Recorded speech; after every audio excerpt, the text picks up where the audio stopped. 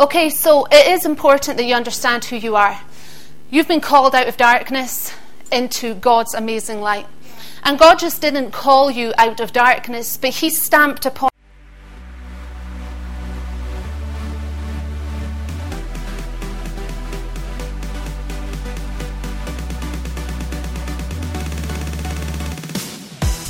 Hi everybody, and welcome to the Junction Church podcast. We pray that this message inspires and encourages you. If you would like to find out any more information about us, then please visit our website at www.thejunctionchurch.com. Thank you for listening.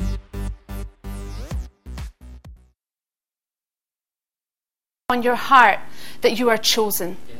You have been given a purpose. You've been given a plan that God had prepared for your life long before He even created the earth. He knew about you. He knew about what He was going to do with your life and the impact that you would have here on earth. And sometimes, things can happen, storms can come, and I want to be the kind of person that can stand in that and still lift up God and still glorify God, that when I stand before Him in heaven, that He will say to me, "Well done, you did well." It's really, really important that we get this morning, that you have a purpose on your life. You are called by God to do something incredible for Him. And so if you turn with me to Matthew 16, this is the scripture that this whole series is based on. And it's Matthew 16, verse 13. When Jesus came into the region of... I hate it when they have these really big words. And it's probably not really that big, because actually when you're sitting there, you can pronounce it, but when you're up here, it just looks like another language. He asked His disciples, saying, "Who do men say that I, the Son of Man, am?" So they said, "Some say John the Baptist, some Elijah, and others Jeremiah or one of the prophets." He said to them, "But who do you say I am?" Simon Peter answered and said, "You are the Christ, the Son of the living God." Jesus answered and said to them, "Blessed are you, Simon Bar-Jonah, for flesh and blood has not revealed this to you, but my Father who is in heaven. And I also say to you that you are Peter, and on this rock I will build my church, and the gates of Hades shall not prevail against it. And I will give you the keys to the kingdom of heaven, and whatever you bind on earth will be bound in heaven, and whatever you loose on earth will be loosed in heaven." So in this scripture, Jesus isn't concerned about who people say He is. He's not actually concerned about that at all. What He's concerned about is where people's hearts are towards Him. Amen. That's the thing in this scripture that He's saying, "But who do you say that I am in your life?" And Jesus, I remember a long, long time ago when we had a revival that broke out in Skye. And it broke out, and there was revivals happening for a long, long time. And one thing that caused that revival to break out was the hearts of the people. And how close you walk with God, how holy your heart is, will determine how close you can walk with Him.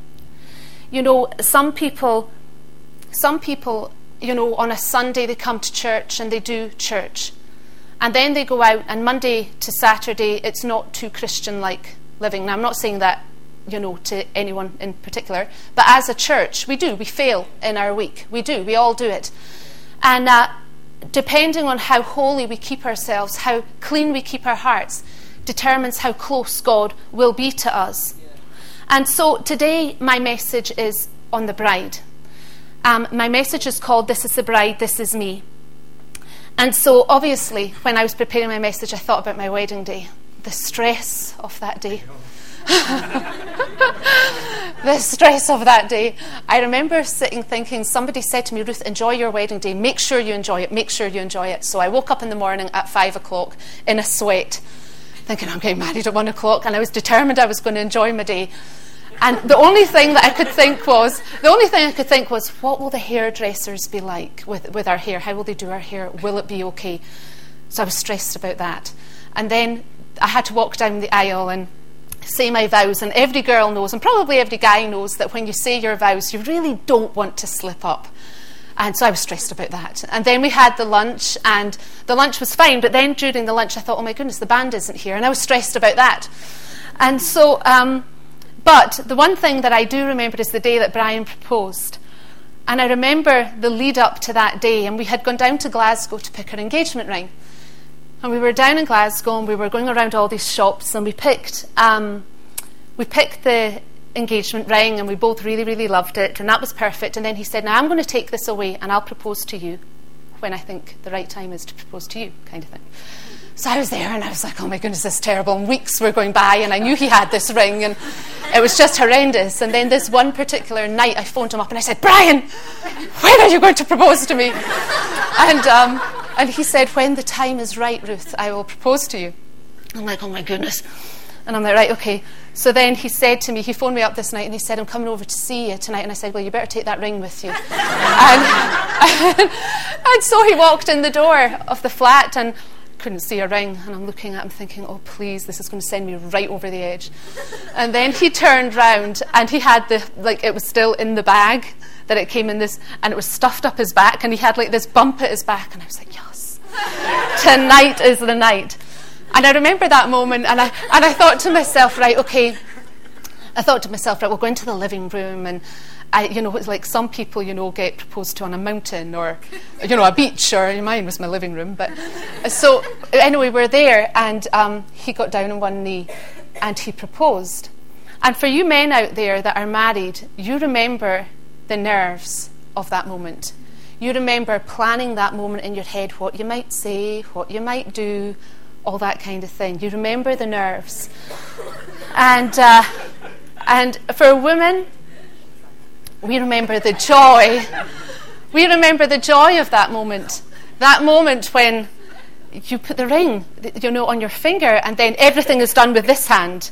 You kind of, you hand money over a till, and it's done with this hand. And you scratch your head in public, and it's done with this hand. And I remember going to work, and I didn't realise that I was doing that so much. And one of the employees at work said, so you got engaged then, Ruth? And I said, well, yeah, I did. How did you know? And he said, because everything you do, you are doing it with this hand. But so I did. I was very proud of that moment. And anyone else out there that's married would be proud of that moment. But it got me thinking about the bride of Christ and how we are in preparation time for meeting God. We're in preparation time for those last days when we all stand before God as his bride. And, if you were to look at the heart of God right now, when you think about that excitement when your husband proposed to you, or wives, or maybe you've still got it to come, and it's exciting just thinking, what will my husband be like, what will my wife be like, all that kind of thing. If you multiply all of those feelings by billions and billions and billions and billions, you wouldn't even touch the hugeness of God's heart towards you and towards us as his church, as his bride. You think about how much you love your husband, how much you love your wife. You're not even touching the hugeness of God's heart towards you. So in Matthew, in fact, what I'd like to do just now is I want to tell you where I've come from. And when I came down to Aberdeen, I had been living on the Isle of Skye for 18 years. And I had quite a rough deal on Skye. And life hadn't treated me especially nice. But I came down here, and I was pretty broken. I was kind of quite messed up. And I walked into the church, and when I walked into the church, I made this decision in my heart, God, I want to find you here in this place, because I know that you're bigger than what I've already experienced. And so I made this decision in my heart, God, whatever I have to do, I'm going to find you. And I'm going to let you work in my heart, and I'm going to let you build me to be the person that you've called me to be the person that you planted purpose on. And so I walked into church, and I was here probably for, the first 10 years, maybe more than that, and I was really dealing with the stuff. And it wasn't easy, and it wasn't nice, and there were some hard lessons that I had to learn about myself. And But, I allowed God, and I stood firm. And I just thought, God, you know what? I can't go back. I need to find you right here in this place. And I want to encourage you in this series to determine within your heart that you're going to find God in it. You're going to find God in this next few weeks in church. That you're going to allow him to work so hard in your heart that even when it's painful, you're still unmoved, unshakable, trusting God with your life. The church of God is never ever going to fail. It's never ever going to just disappear. It's never going to just vanish off the planet of the earth. There are 3.7 million churches worldwide, over that, right across the world. Now that is a pretty big bride. That's a pretty huge bride that God has to get ready for himself. And it's pretty massive. And the church, the world is covered by millions and millions and millions of Christians. And in Matthew chapter 16, have I read that already? Yes, I have. Okay. So, the church is a big bride, and before every wedding there is preparation time. There is a preparation time. When we got married, we had to prepare for the church. We had to prepare for the photographer. We had to prepare the dresses. We had to prepare kilt hires, stag nights, hen nights, favours. There's much to do. And after the wedding, the only memory that you have left is your wedding album, or maybe your DVD player to look back and actually see the pictures. Not the DVD player, the actual DVD. But you have your wedding album.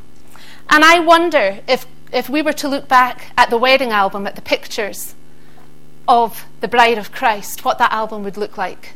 When we come before God and we stand before him as his bride, what's that album going to look like when we're in eternity? When we look back and we give that account of life here on earth, what is it going to look like? Preparation is a very important thing, and without it, there's no wedding. Without it, there's no wedding, because you have to prepare for it. Yeah. And so, your freedom, everything that you are, everything that you have is in the preparation time. Everything that you're going to do in the future is in this preparation time right now. Some of us go through a really long preparation time. We are here on the planet, and the whole time we are here, we are preparing to meet our bride. It will never, ever, ever stop. But how important is that preparation time to you? Because one day, as the bride of Christ, we will stand before him, and we have to be prepared. We have to be ready. And so, us as the bride, now I know that there's some people in here this morning, and it's your first time in church, and you've never, ever maybe heard what the bride is, or ever heard about a bride, or anything like that. And the bride is the church of Christ. And when a bride gets married, when a bride walks down the aisle to her husband, she's beautiful. She's always stunning. She's always lovely. You remember your wedding day. Always generous, always caring, always confident, always secure, always beautiful, and always happy. But the bride of Christ is more than this. And I want to take you on a journey this morning where you can discover what it is, who it is that God says you are. Who it is as the body of Christ that God says that we are in the house this morning. Are you with me? Yes. Yes. Okay. Let's turn to Ephesians chapter 5.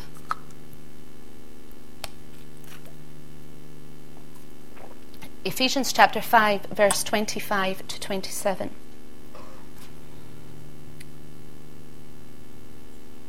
It says, "Husbands, love your wives, just as Christ also loved the church and gave himself for her, that he might sanctify and cleanse her with the washing of the water by the word, that he might present her to himself a glorious church, not having spot or wrinkle or any such thing, but that she should be holy and without blemish." So God is looking for a spotless bride.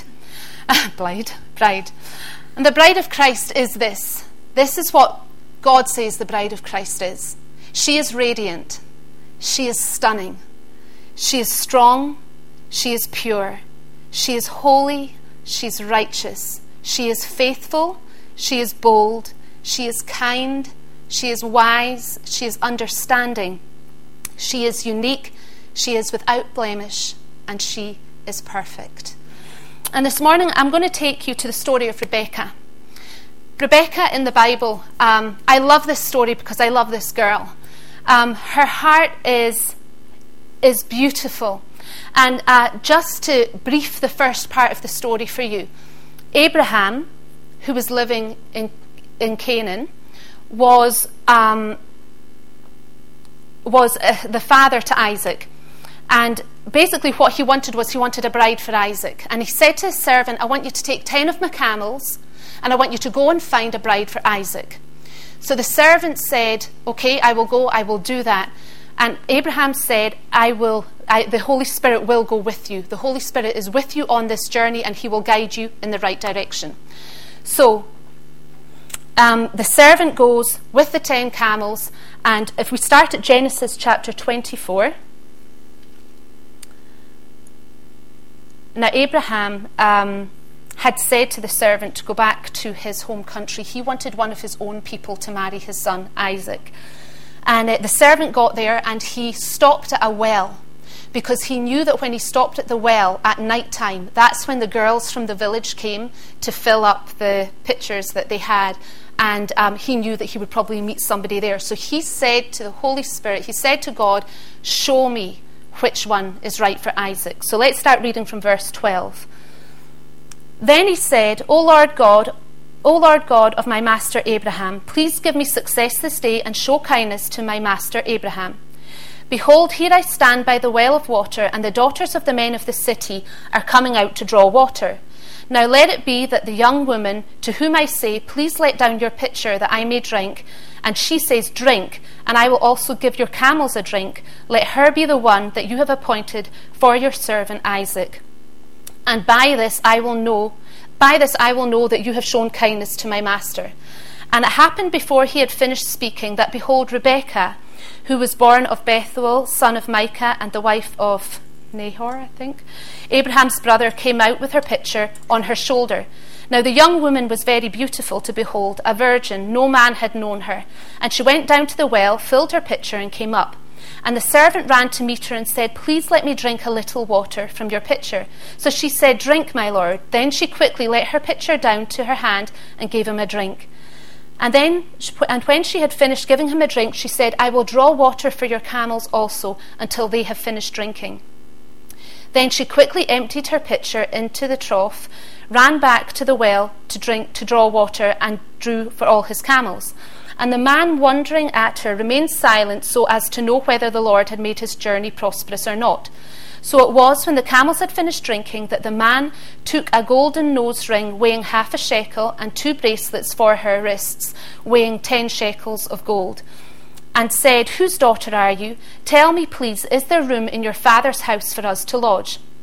So she said to him, I am the daughter of Bethuel, Milcah's daughter, whom she bore to Nahor. Moreover, she said, we have both straw and feed enough and room to lodge. So here you have the servant, and he's gone, and all he said to the Holy Spirit was, just let me ask that girl, whoever it is, for a drink, and if she gives me a drink, I will know that that is the one. But then when she came along, he did something even more, because what he did was he then enlarged the question that he was asking her, and he said, can I stay? Can I stay, and can my camels come and rest where you live? And she said, yes, of course they can. Now in the story, it says that when he was looking for the drink, that Rebekah began to run around. She began to run around trying to get enough water for him, enough water for the camels. And she was hard at work, because 10 camels to get water for is a lot of work. And she didn't complain in that work. Out of the kindness and the goodness of her heart, she just did it. And so then he said, can we come, can we lodge with you? And she said, yes, of course you can. Opened her door and let him lodge. Now, the story goes on that in the morning, the family didn't want to let go of Rebekah. And they had said to the servant, they had said, listen, we need to go and ask her if she actually wants to go with you. And so the family went to Rebekah and said, do you actually want to go? And she said, yes, I do want to go. In the story, there was the point where he handed her bracelets and a nose ring. And that is an obvious sign in those times that there is an agreement taking place. It's not just that he was saying thank you with jewellery, but there was an agreement taking place there in that moment. And so Rebekah said, yes, I'm going to go. Now, earlier on in the story, Rebekah's life wasn't that easy. Rebekah had actually had quite a hard life. What is beautiful about this story when you read it is that all the things that had happened to Rebekah in her life had shaped her character. she was still kind, she was still loving, she was still doing the work of God, and she was beautiful because of it. And so, under the guidance of the Holy Spirit, the servant found a wife. The servant found a wife for Isaac. And there are times in our lives that the Holy Spirit is going to cause you to make a decision. And that decision is going to be the decision that determines your destiny. That decision is going to be the decision that changes your life completely. It's not even that, down the road, I think sometimes we think it's going to be quite easy. For some of us, probably for most of us, there are going to be some tough decisions to make. Your decision is key. Your decision is key to everything that you say and do in life, because it will determine your destiny. And so Rebecca, in the story, she was described as being very, very beautiful. She was a very, very hard worker. And I want to take some keys from her life, because she was such a beautiful girl that went through a hard time, but she achieved her destiny and she walked in it. The first thing that I want to say to you this morning is, don't expect to receive, but give and expect nothing in return. Rebecca, this man came along and asked Rebecca, I need your help. And Rebecca didn't say, what's in it for me? Rebecca said, that's fine. I'm here. I will help you. She ran around. She got the water for the camels. She gave him a room to sleep. She got water from him. And she never asked for anything. In Matthew 22, verse 37 to 40, it says, Jesus said to him, you shall love the Lord your God with all your heart and with all your soul and with all your mind. This is the first and great commandment. The second is like it. You shall love your neighbour as yourself. On these two commandments hang all the law and the prophets. So God requires that we love him with all of our heart, with all of our soul, and with all of our mind. With everything that we are, God wants you. He has a perfect plan, a perfect destiny for you. I was watching a program last night, and it was about like space and the galaxies and things. And my mum is really, really interested in all of that stuff. She wants to see the Northern Lights, and she's never seen them, and she loves all that kind of thing. And I'm watching this program, and I'm looking at the hugeness of the planets and how tiny Earth is. In comparison to the sun, the Earth is like this little speck in the atmosphere. It's nothing. And I stood there looking at this picture, and in my heart, I suddenly realized that even in all of the galaxies and all of the hugeness of the planets and everything else, God sees you. Yeah. He sees you. He looks down amongst everything and he sees you. He sees your heart. He sees your life. He sees your concerns. He sees your worries. He sees the things that you're dealing with. He sees you. Right here, right now in this room, God looks down and he sees you. He sees you and everything that is going on in your life. And he cares about you because he created you for his pleasure. And Rebecca was a very, very godly woman. Every decision that she made opened a door. Every decision that she made in her life opened a door to destiny. And the greatest investment that you can make for your life is that you allow life to shape you, that you might achieve your destiny. The greatest investment that you can make in your life is to have a godly character. Yeah. That's the greatest investment for you. There's nothing else that any of us can do. Sometimes you can look at life and think, this is tough, or this is amazing. The greatest investment that you can make for everything is to have a godly character. 1 Timothy chapter 4. Verse 7 to 8. It says, but reject profane and old wives' fables and exercise yourself towards godliness. For bodily exercise profits a little, but godliness is profitable for all things, having promise of the life that now is and of that which is to come. So let the word of God remold your life. It's in seeking God that you're going to find fulfillment. It's in seeking God in everything that you will find yourself to be completely fulfilled. In Matthew it says, seek first the kingdom of God and everything you need will be added to your life. So as the fruit of the Spirit takes root in your life, so shall the favour of God flow. Turn with me to Galatians chapter 5. The fruits of the Spirit are this: love, joy, peace, long-suffering, kindness, goodness, faithfulness, gentleness, and self-control. Against such there is no law. And those who are Christ's have crucified the flesh with its passions and desires. If we live in the Spirit, let us also walk in the Spirit. Okay, so the fruits of the Spirit are all of these things. And the Bible says that we will be known for the fruit. We will be known for the fruit that flows out of our life. Now, I completely believe that as we walk in the fruits of the Spirit and as we do life, that that we are set apart. We are different to people on Union Street. We are different to people in our city because we carry something of great worth. I remember walking into Marks and Spencer's. It was about, I don't know how long ago, but I walked into Marks and Spencer's. It was actually not long after I had had this encounter with the Holy Spirit, and my spirit had come alive. And I was just really beginning to discover who the Holy Spirit was. And I walked into Marks and Spencer's and I met this girl that I knew, and she went, "Ruth, what is with you? Look different." And she said, "Your eyes are really bright." She said, what is it?" And I said, "Well, it's not mascara and it's not moisturizer, but it's the presence of God," because I had had this amazing encounter. The Holy Spirit is so huge. The Holy Spirit is so massive. He has such a great plan for your life, and He wants to do life with you. He wants to do life with you. If you draw close to God, He will draw close to you. Turn with me to James chapter 4, verse 10. In fact, you don't have to if you don't want to, because it's quite short. "Humble yourselves in the sight of the Lord, and He will lift you up." Humble yourselves in the sight of the Lord, and He will lift you up. When I was a little girl, many of you know this story. I was the youngest of four girls. I know that there's a girl in here with 6 girls. I take my hat off to you.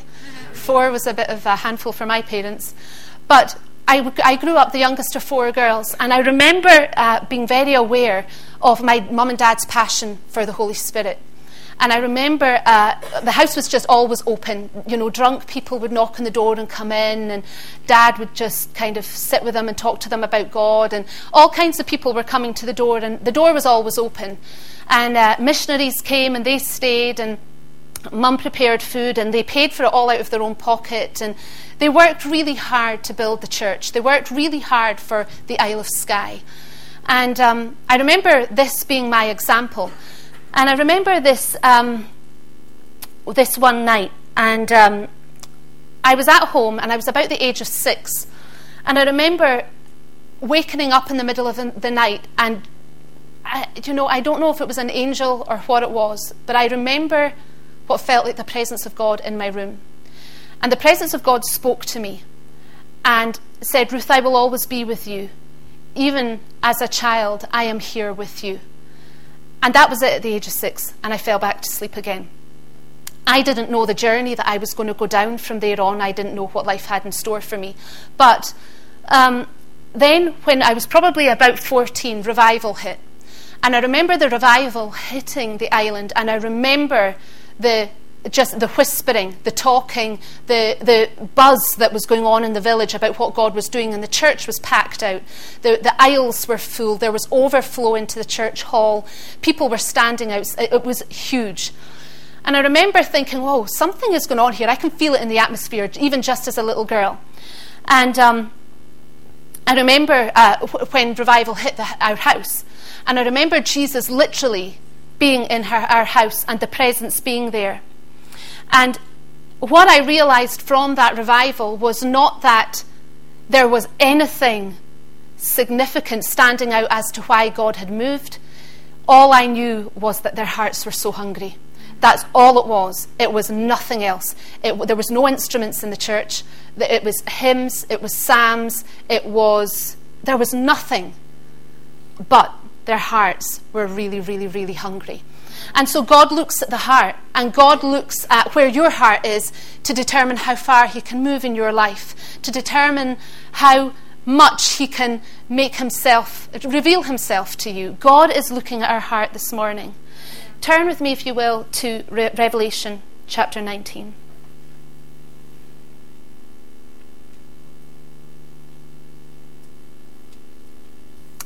Revelation chapter 19, verse 6 to 8. And I heard, as it were, the voice of a great multitude, as the sound of many waters, and as the sound of mighty thunderings, saying, Hallelujah, for the Lord God omnipotent reigns. Let us be glad and rejoice and give him glory, for the marriage of the Lamb is come, and his wife has made herself ready. And to her it was granted to be arrayed in fine linen, clean and bright, for the fine linen is the righteous acts of the saints. So here we are on earth, and I want to just really quickly get this out there to you. Sometimes life can handle you a rough deal. Sometimes life can be really tough. Sometimes there are things that happen that are really tough. There are times that you can't help a situation, you can't help what's going on, but it's tough. And God has got you right there in that. For that moment, for whatever reason. God is shaping your character. So he can make you ready for that time that we all stand before him. God is looking for a really beautiful bride. My mum and dad had a missionary in the house just a couple of weeks ago. And this missionary has spoken on the God channel a few times and has spoken in some quite big churches around the world. And he's very interested in end time stuff. And he was sharing with mum and dad about all the stuff that he's discovered. And he was speaking about nuclear weapons that are being developed. And the nuclear weapons, let me get this right, are being developed in Iran, I think. And it's all to do with Israel. It's all to do with the kind of wiping out of Israel. And the Bible talks about it. The Bible talks about the end times and the war and everything. He spoke about how close we are to these nuclear weapons being finished. And if I can say it this morning, let me say to you that we are in the final days. We are in the end days. The coming of Jesus is so close that it's close. It's closer than, obviously Jesus doesn't reveal it until he appears in the sky, but the end times are very, very close. I want to encourage you, use every moment to sharpen your character and make yourself ready so that when Jesus comes back, you can stand before him spotless and say, I did it. I did everything that I could. I stood in the storm and I didn't move, but I'm here for you. And that's what this is all about. Turn with me to Matthew chapter 25. And I'm going to start finishing off here. Matthew 25, verse 1 to 13. Then the kingdom of heaven shall be likened to 10 virgins who took their lamps and went out to meet the bridegroom. Now 5 of them were wise and 5 were foolish. Those who were foolish took their lamps and took no oil with them, but the wise took oil in their vessels with their lamps. But while the bridegroom was delayed, they all slumbered and slept. And at midnight a cry was heard, Behold, the bridegroom is coming, go out to meet him. Then all those virgins arose and trimmed their lamps. And the foolish said to the wise, Give us some of your oil, for our lamps are going out. But the wise answered, saying, No, lest there should be enough for us and you, but go rather to those who sell and buy some for yourselves. And while they went to buy, the bridegroom came, and those who were ready went in with him to the wedding, and the door was shut. Afterwards the other virgins came also, saying, Lord, Lord, open to us. But he answered and said, Assuredly, I say to you, I do not know you. Watch therefore, for you know neither the day nor the hour to which the Son of Man is coming.